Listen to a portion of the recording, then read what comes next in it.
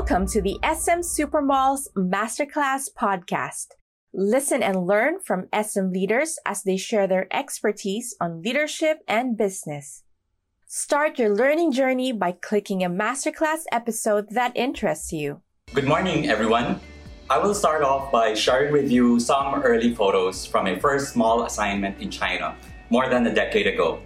This photo was taken on the rooftop of our property in Suzhou, a challenging project as the property was idle for a very long time, and for some reason had not been launched yet at that time. SM has bought the property, and because of my Taiwan exposure, I was asked if I can go there. The younger, inquisitive, and adventurous me took the challenge, as our bosses told me that it's just near Shanghai and it's gonna be fun, only to find out that it was actually located in a developing area in suburb at that time. What I wanted to share is after 4 other mall launches in China, finally we were able to convert this once unproductive rooftop on a football field that served the university across.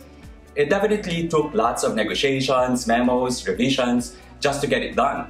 But hey, finally, we saw some innovation. I'm sure many of us have been asking, how do we actually implement innovation? My name is Chivas Alejo of SM Supermalls.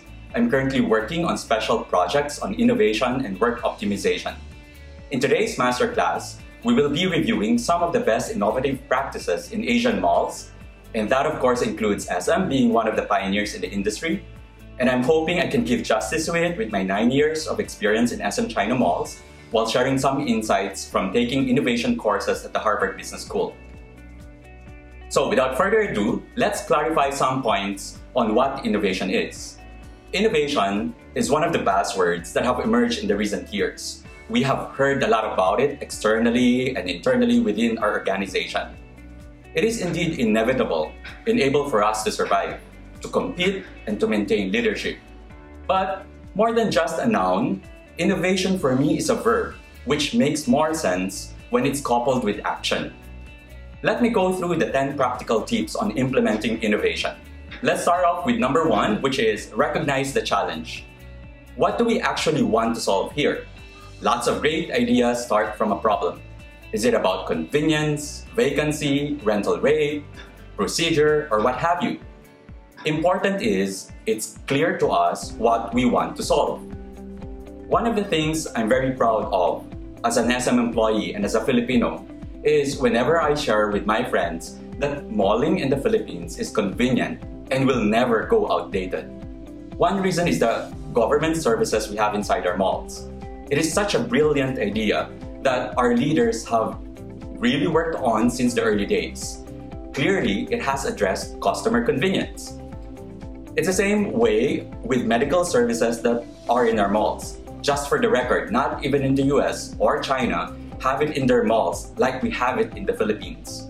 And with the challenges that malls in the Western world is facing, they are currently exploring medtail or medical retail, which we actually have been doing for the longest time. The second is to gather references and learn from them. The difference between an inventor and an innovator is an inventor creates something new, while an innovator improves on what has been invented.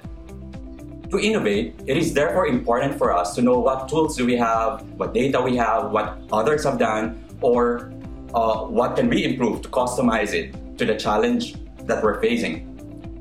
Remember, when the COVID hit the world, all flights were all cancelled. Thai Airways went viral by having their food catering business serve the traveling market through a mock plane restaurant. This went viral even in the US and the rest of the world. While the idea sounds interesting, actually, SM Jinjiang already had an airplane restaurant 2 years before that. But still, Thai Airways was able to own the idea by improving the concept and doing it at the proper timing. The third is identify the added value. Another distinction we need to make is between 2 important words, creative and innovative. Both are important, and both are anchored in great ideas. However, while creativity appeals to the senses and emotion, innovation adds value and solution. About 4 years ago, SM China's introduced mall displays that are not just creatively done, but also made functional by incorporating the mall benches with it. Plus, these also offer convenience to customers by serving as charging stations for mobile phones. More recently, this concept has been elevated by some of our malls here in the Philippines by incorporating wireless charging station with the mall planters. My fourth tip to implementing innovation is identifying to whom is it for. This is actually related to the value I mentioned earlier, but I decided to make a separate bullet for there's no better way of explaining that the motive of our action should be clear. Is it for flair or to care? The more effective and sustaining innovative ideas are those that are centered to customers. So, I'd like to cite this cosmetic lane of SM Xiamen as an example. Really nice brands that definitely capture the prolific cosmetic market in Xiamen. These spaces by the entrance of the SM store and leased by them was actually part of the mall's leasable area. Prime space, highest rent. Normally, the mall will not give up such space for the department store to handle. But SM Xiamen team had carefully crafted different rental scheme or profit model, so to speak, enabled to cater to the desires of the customer. What I'd like to stress here is sometimes innovation is not visible to the eye. It can also be in the form of exploring profit models. And no matter it may sound tedious, if we think what customers really want, there must be a way. So moving on, do you remember the last time you blurted the word aha? That's the aha moment that we're actually looking for.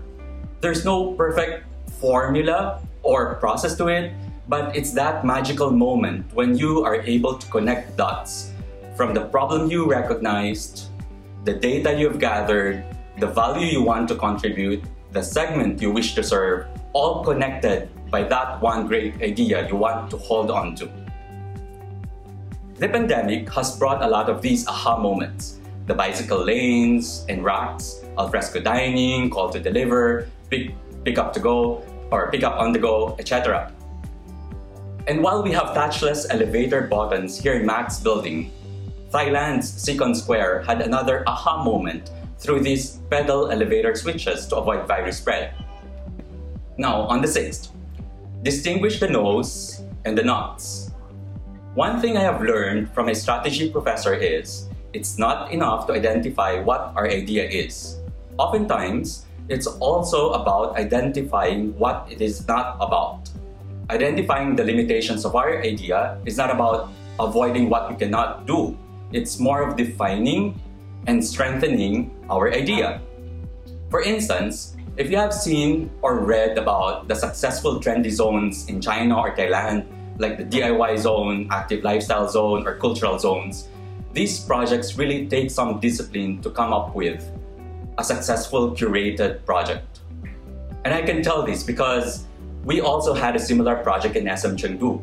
And from my experience, it was really challenging to balance occupancy target versus maintaining the concept. But at the end of the day though, we need to distinguish what we are not to be successful. Next tip is to gather the truth. While accountability and ownership are important in innovation, the shift from I to we perspective is essential as well. In fact, I personally believe that we should convert the I in innovation to we and call it winnovation. For it is by working together that we don't just become in, but together we win. My favorite example here is Hobson Mall in Beijing, which opened sometime in 2018. It's not a high-end mall. Most of the brands are just mid-level, yet they were able to appeal to the growing young working class by curating the design of each of the stores. For example, at their F&B zone, you could clearly see that they work closely with tenants on how they integrate the design. One tenant used water feature, the adjacent used wood, the other used metal. There's even one that used wind turbines. For me, the designs were really creative, but not necessarily innovative. The innovative part, though, I believe, is that they did the process of streamlining different mall departments and more especially empowering tenants to work with them. So moving forward, my 8th tip is to brave the resistance. From pitching of ideas to planning your activations, we all experience different kinds of resistance. It may be in the form of hesitation, doubt, or even financial resistance. And how do we win over this?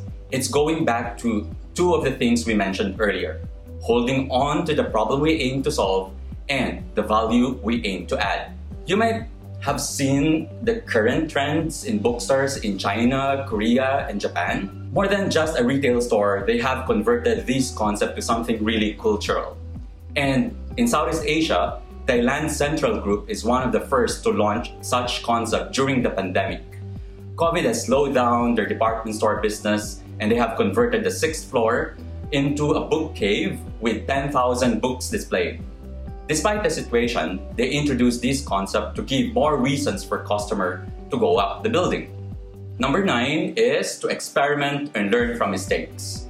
While resistance is normal due to risks, there's always a way to manage it, and it is through testing. Just like how we were taught science in school by identifying certain hypotheses and subjecting to controls before scaling up. Now, this may sound scientific to some, but in other words, it's important to test before rolling out. I'd like to share with you our experience in SM Tianjin, one of our biggest projects in China. We have a very huge courtyard, and since the mall is the northernmost mall we have, definitely the challenge we had was how to make the area lively during winter, which could last up to 6 months of cold weather. Inspired by our outdoor skating, by the outdoor skating in Rockefeller and Bryant Park in New York, we brought this tenant from Poland that came up with a unique outdoor skating experience. By putting on, what we did is we put it on top of the existing fountain. At first, it went well, but with the air quality, cold condition, and simply different culture, the crowd slowly faded. Sure, we did not make profit from it, but we really learned a lot from it. We admitted our mistakes, and what's important was we learned from it. So the following winter, we had to work on other ways to keep the area lively. Good thing was, it was a temporary setup. So my personal lesson here was, failures should not be confused as mistakes. Moving on to the last tip is to find ways. So borrowing the line from our bank affiliate video, finding ways is important in implementing innovation. And there's no other way but summarizing it in the Filipino word called diskarte. While it can be loosely translated as being resourceful, I believe it's more about determination to thrive plus discretion plus ability. To share this slide, Asian retail is actually exciting, more than anywhere else in the world. This is one of the reasons why I still choose to stay in Asia.